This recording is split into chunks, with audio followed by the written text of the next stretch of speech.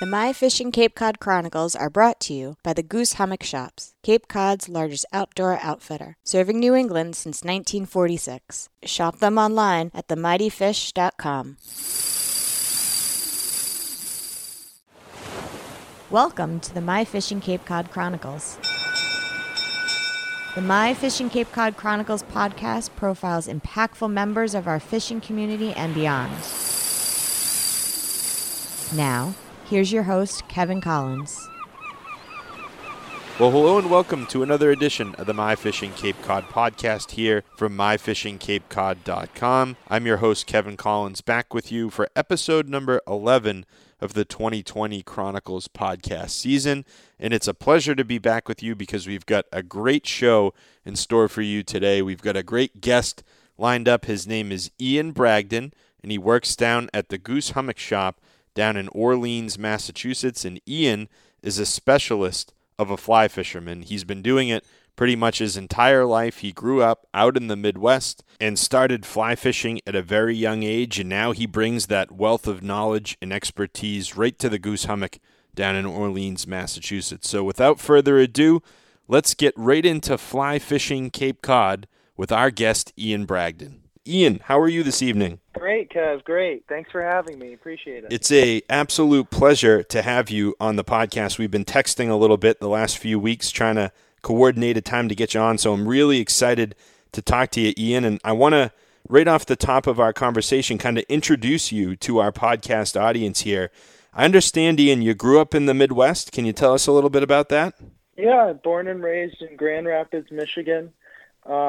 Super awesome state. A lot of opportunities to freshwater fish, specifically salmon, steelhead, and brown trout in the Pierre Marquette rivers of northern Michigan. Really honed my trout fishing skills. Steelhead, or technically they're lake run rainbows, but same thing. Salmon. It was some great people there and great waters, and overall great upbringing, especially in the outdoors. Yeah, and you probably grew up fishing, with your dad and some other friends out there in Michigan, and then you decided to transition as a family from the Midwest in Michigan all the way out to Cape Cod. What was that like, and how old were you when you came out here to Cape Cod? Well, we started coming to Cape Cod just for the summers because my dad grew up here. So we started coming here when I was like 10 or even 8. Just for a couple weeks, and then it turned into a month, and then it turned into 2 months, and then all summer.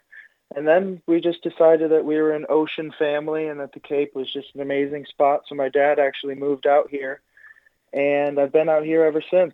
When you transitioned to Cape Cod, you started to kind of dabble, not just in freshwater, but start to get into the saltwater game. And we've talked with a couple different podcast guests so far over the last couple of years about the transition from freshwater to saltwater. But from your perspective, what was that like transferring from, rivers and ponds and lakes to the Atlantic Ocean and Cape Cod Bay? Well, I tell you, the fish were faster and stronger and had sharper teeth. There were a lot of changes you have to make, but overall, it's just too much fun in the saltwater. Getting used to the tides and the constant wind and the big ocean was tough. But, the fishing can be so great here. So it kind of made the transition easy, even just learning how to throw poppers in the rips of Monomoy and learning how to judge the tides and judge what bait was coming in, matching the hatch, that sort of thing.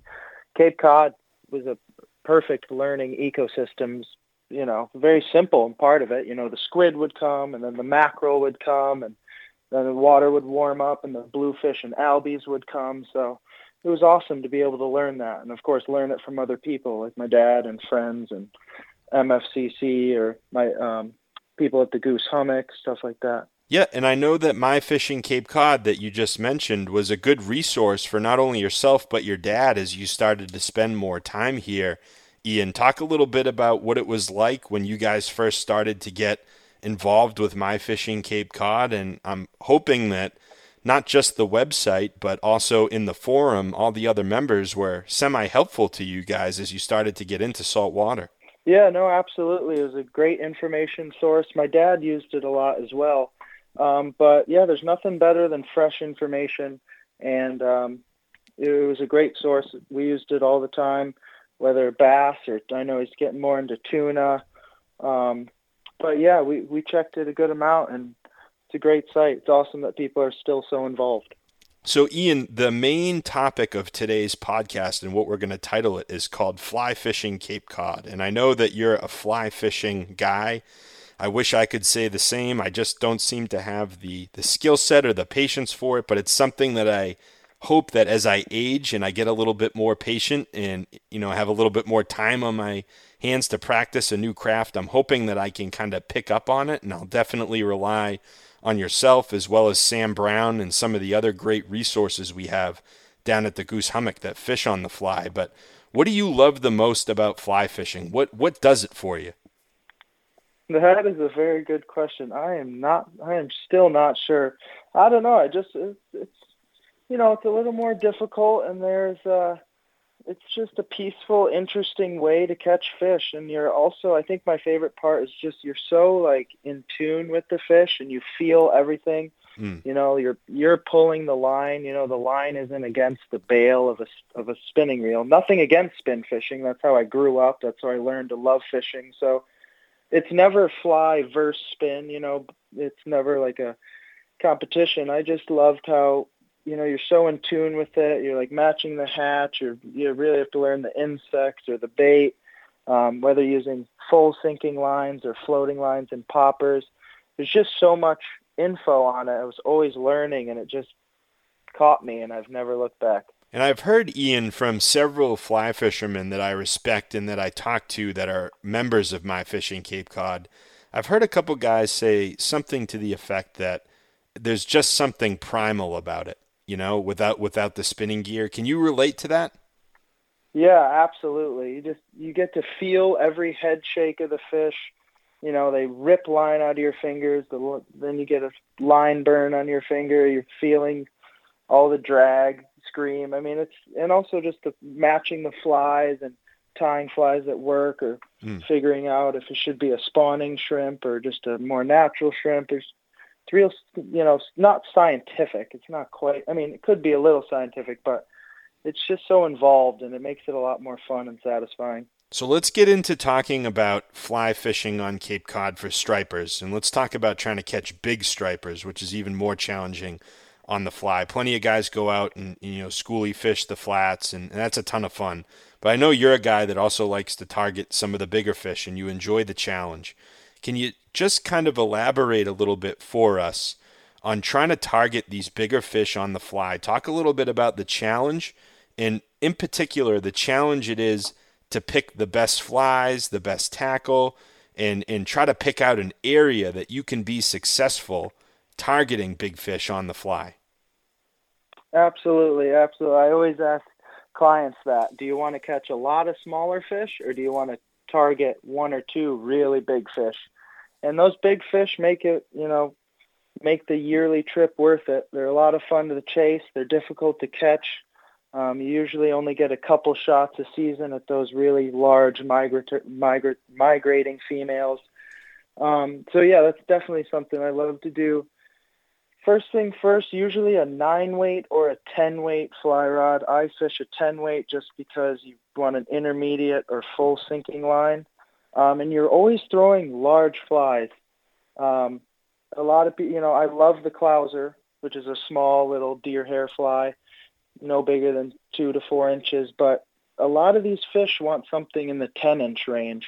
So the first thing I always tell people is throw the biggest fly you're comfortable throwing. That definitely will help, whether it's herring, mackerel, bunker imitations, whether it's a big articulated squid fly, or even a big old lobster fly crawled on the bottom of the flats, with an intermediate or a slow sinking line. First things first, definitely want to be throwing a big old cheeseburger fly at them. So when you talk about these big flies, as a guy that doesn't know anything about it, are you going and picking these up at the Goose, or are you one of these guys that has a workbench down in your basement that's kind of modifying them or making them on your own? Tell us a little bit about your selection of flies. Yeah, both. I definitely am obsessed with tying, of course, as every tyer will tell you. It's always fun to create your own version and tweak patterns and create prototypes, and whether it's bigger or smaller or more complex, definitely fun. So yeah, I do tie the majority of the big flies, but also Goose Hummock has some great large flies, big profile synthetic flies that are easy to cast and still hold a big profile under the water. So a little bit of both. That sounds good. And another thing I wanted to ask you about fly fishing, coming from kind of a guy that doesn't have any experience or next to no experience, is I know you can obviously do it from shore. I see guys doing it all the time.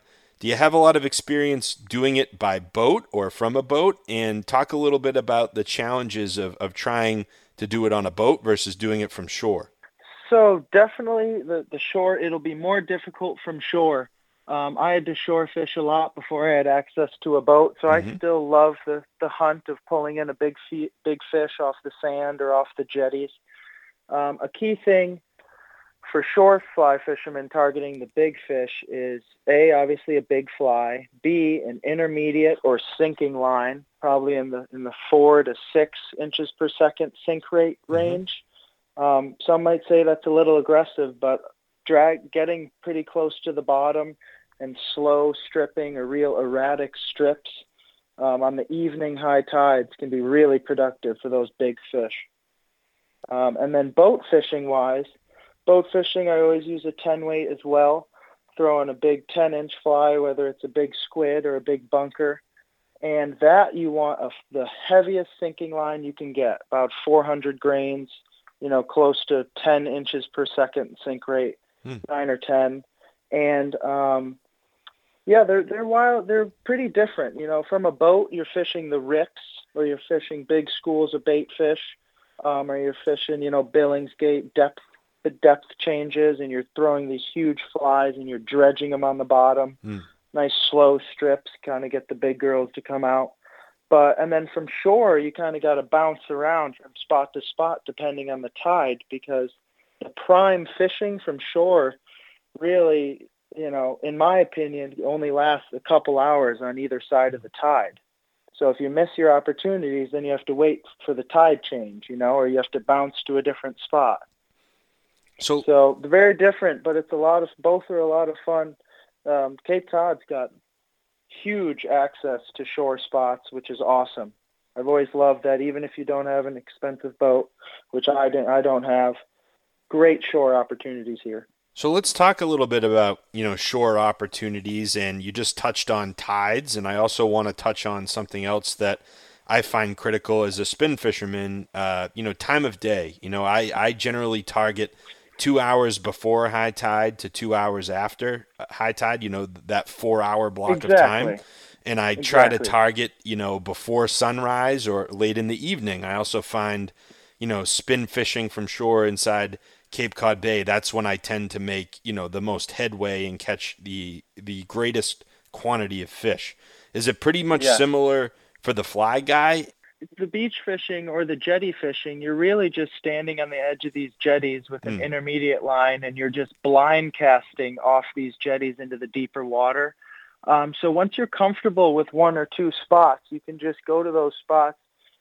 At night, obviously, you mentioned at night, you definitely have better chances at getting those bigger fish. A lot of times those huge migratory females will more confidently, I shouldn't say, not only, but more confidently rush the flats and be cruising around those flats or those jetties at night.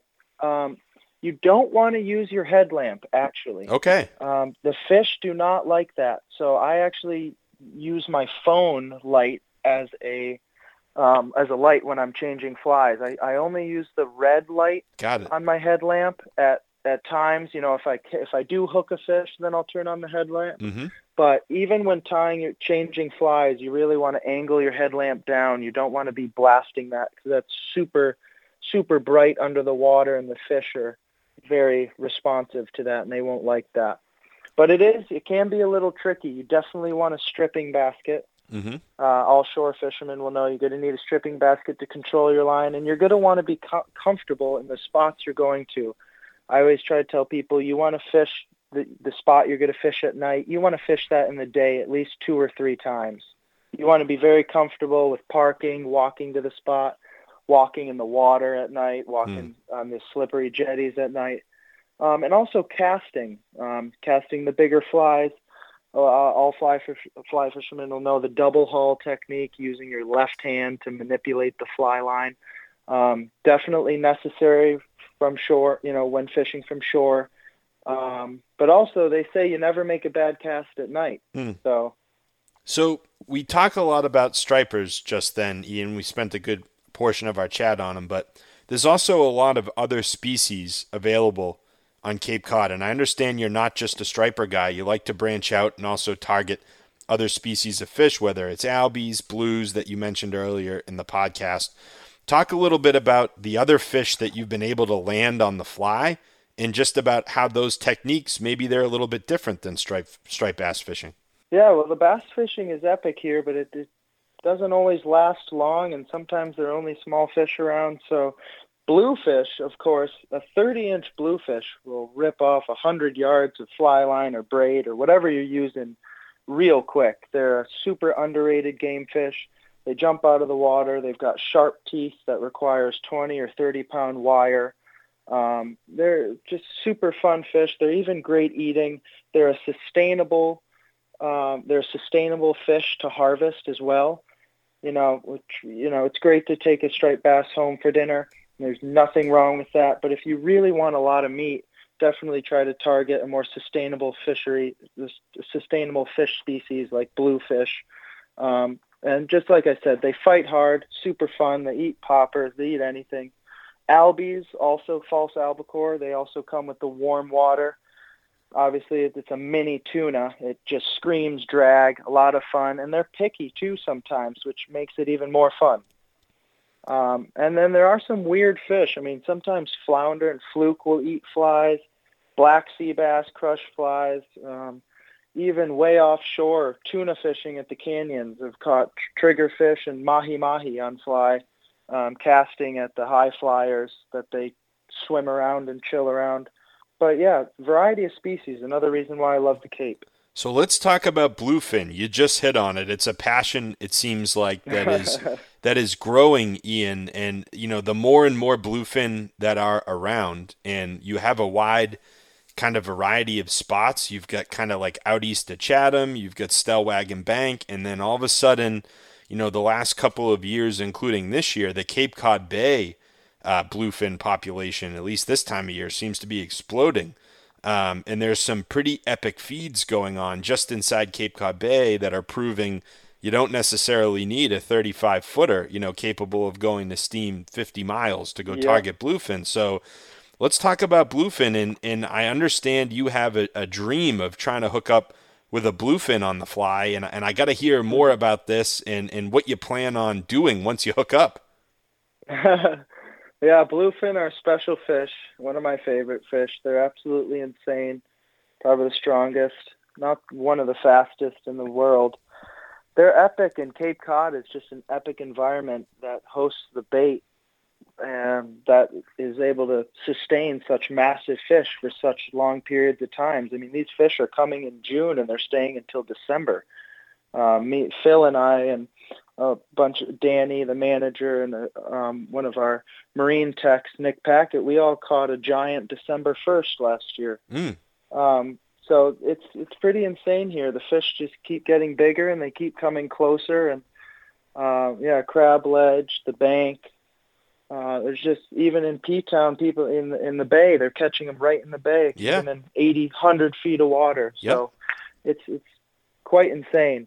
And even more insane is trying to get one on fly, which is, it's actually been done before by a variety of guys. I have some other fly guides I follow on social media and who are up in Maine, and they've been able to get great sized bluefin, 40 to 60 inches on fly. It's definitely very difficult. The success rate is about 1%.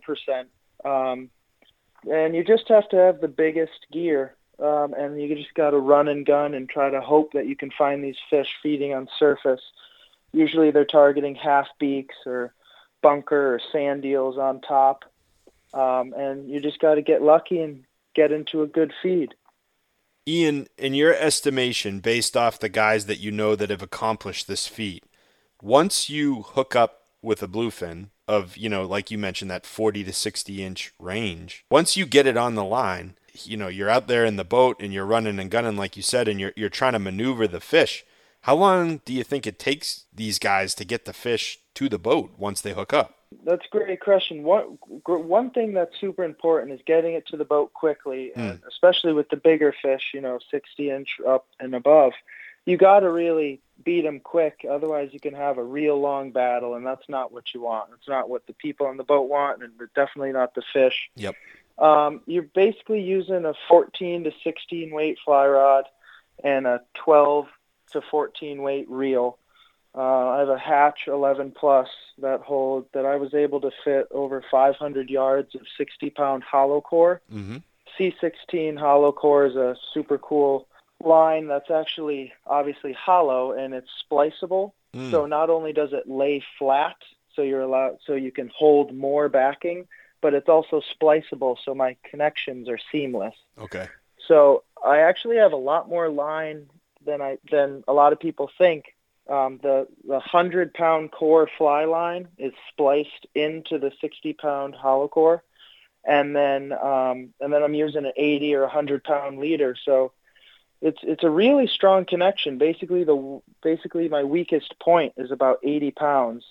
So thankfully I'll be able to put close to 30 pounds of drag on these fish between the reel itself and me palming or cupping the spool. Mm-hmm. But I would guess, in the hour range, 2-hour range. I don't want to go much longer. To be honest, you hook into the fish. Well, I haven't done it yet, but hopefully you hook into the fish and you have your drag preset. It should be 20% of your line's breaking strength, or something close to that.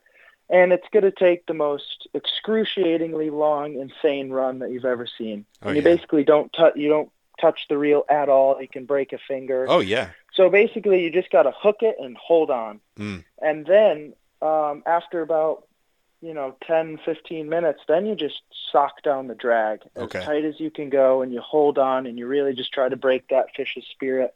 If you don't tighten that drag down and just stop it, it'll never stop.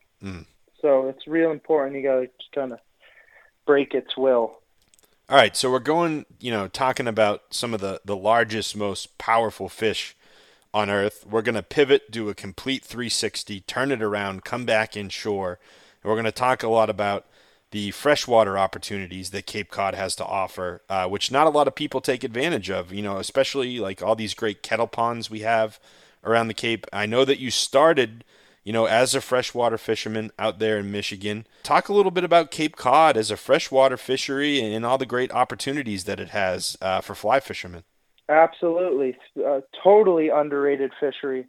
Changing out the 14 weight for a 4 weight or a 5 weight, the Cape Cod kettle ponds, I think there's over like 200 of them or 150 kettle ponds around the Cape. There's just so much you can do, throwing dry flies or grasshoppers on the surface, catching smallmouth, largemouth, trout. You can put on a slow sinking line and also catch trout, or using crayfish. You can target the smallmouth. Smallmouth population here is extremely healthy. They're great fish. They're even in the 5-pound and up class range. And even the trout, they're all stocked. Some are holdovers.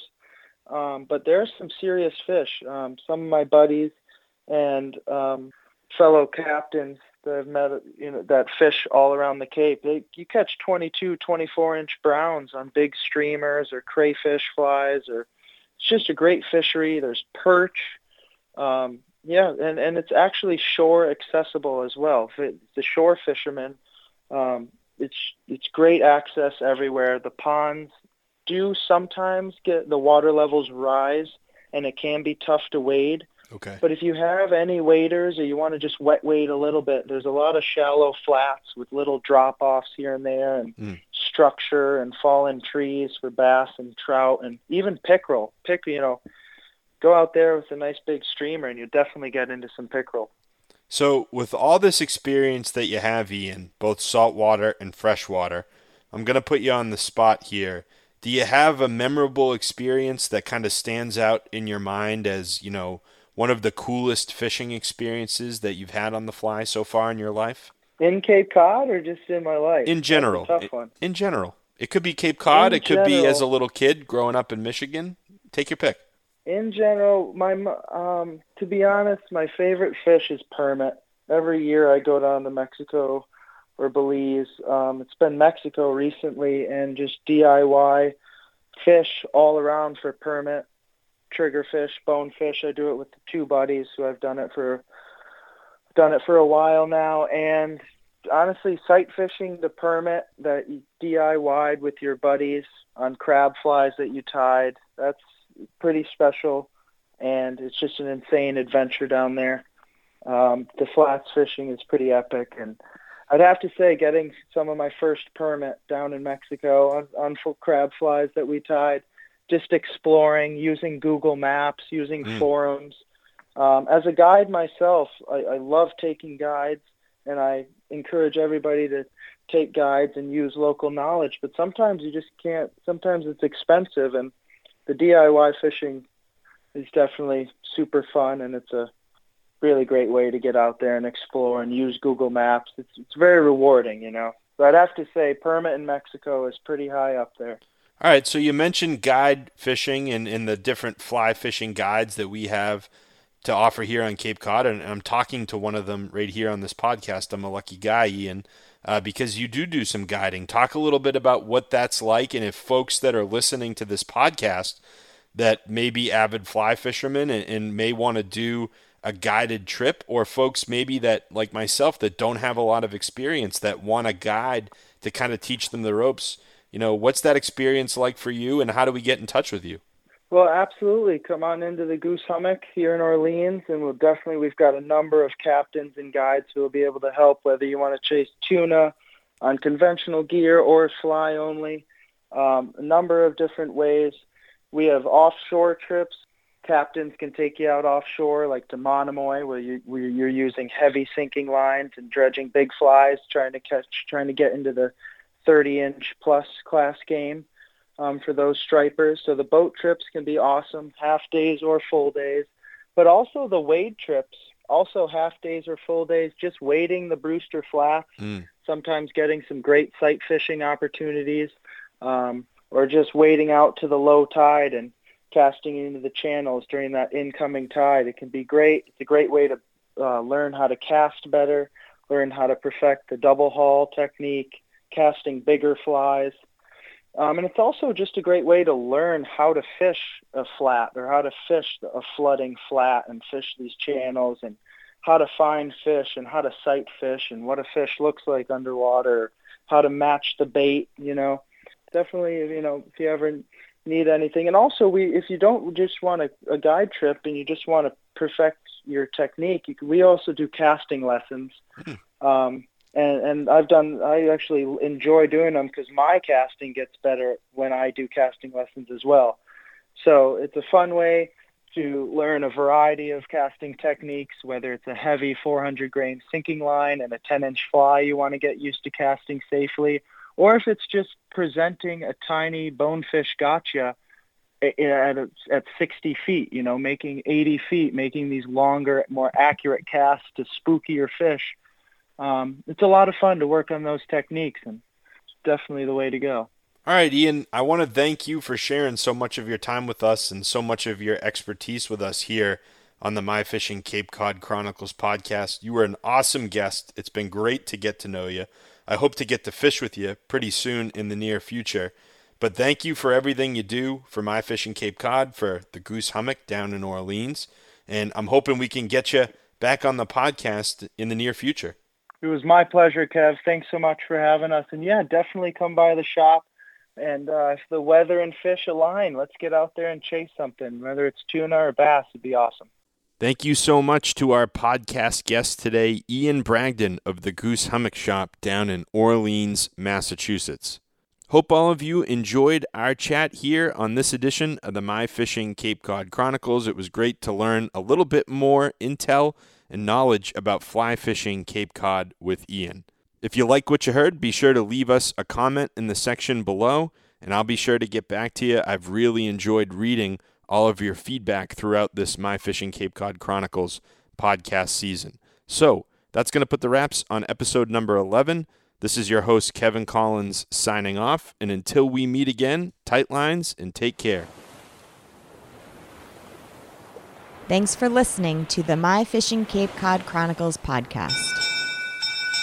From all of us here at My Fishing Cape Cod, tight lines and take care. For the latest information on how to fish the Cape, be sure to check out myfishingcapecod.com. Become a member today and receive your first month for just $1. Join us as a My Fishing Cape Cod member.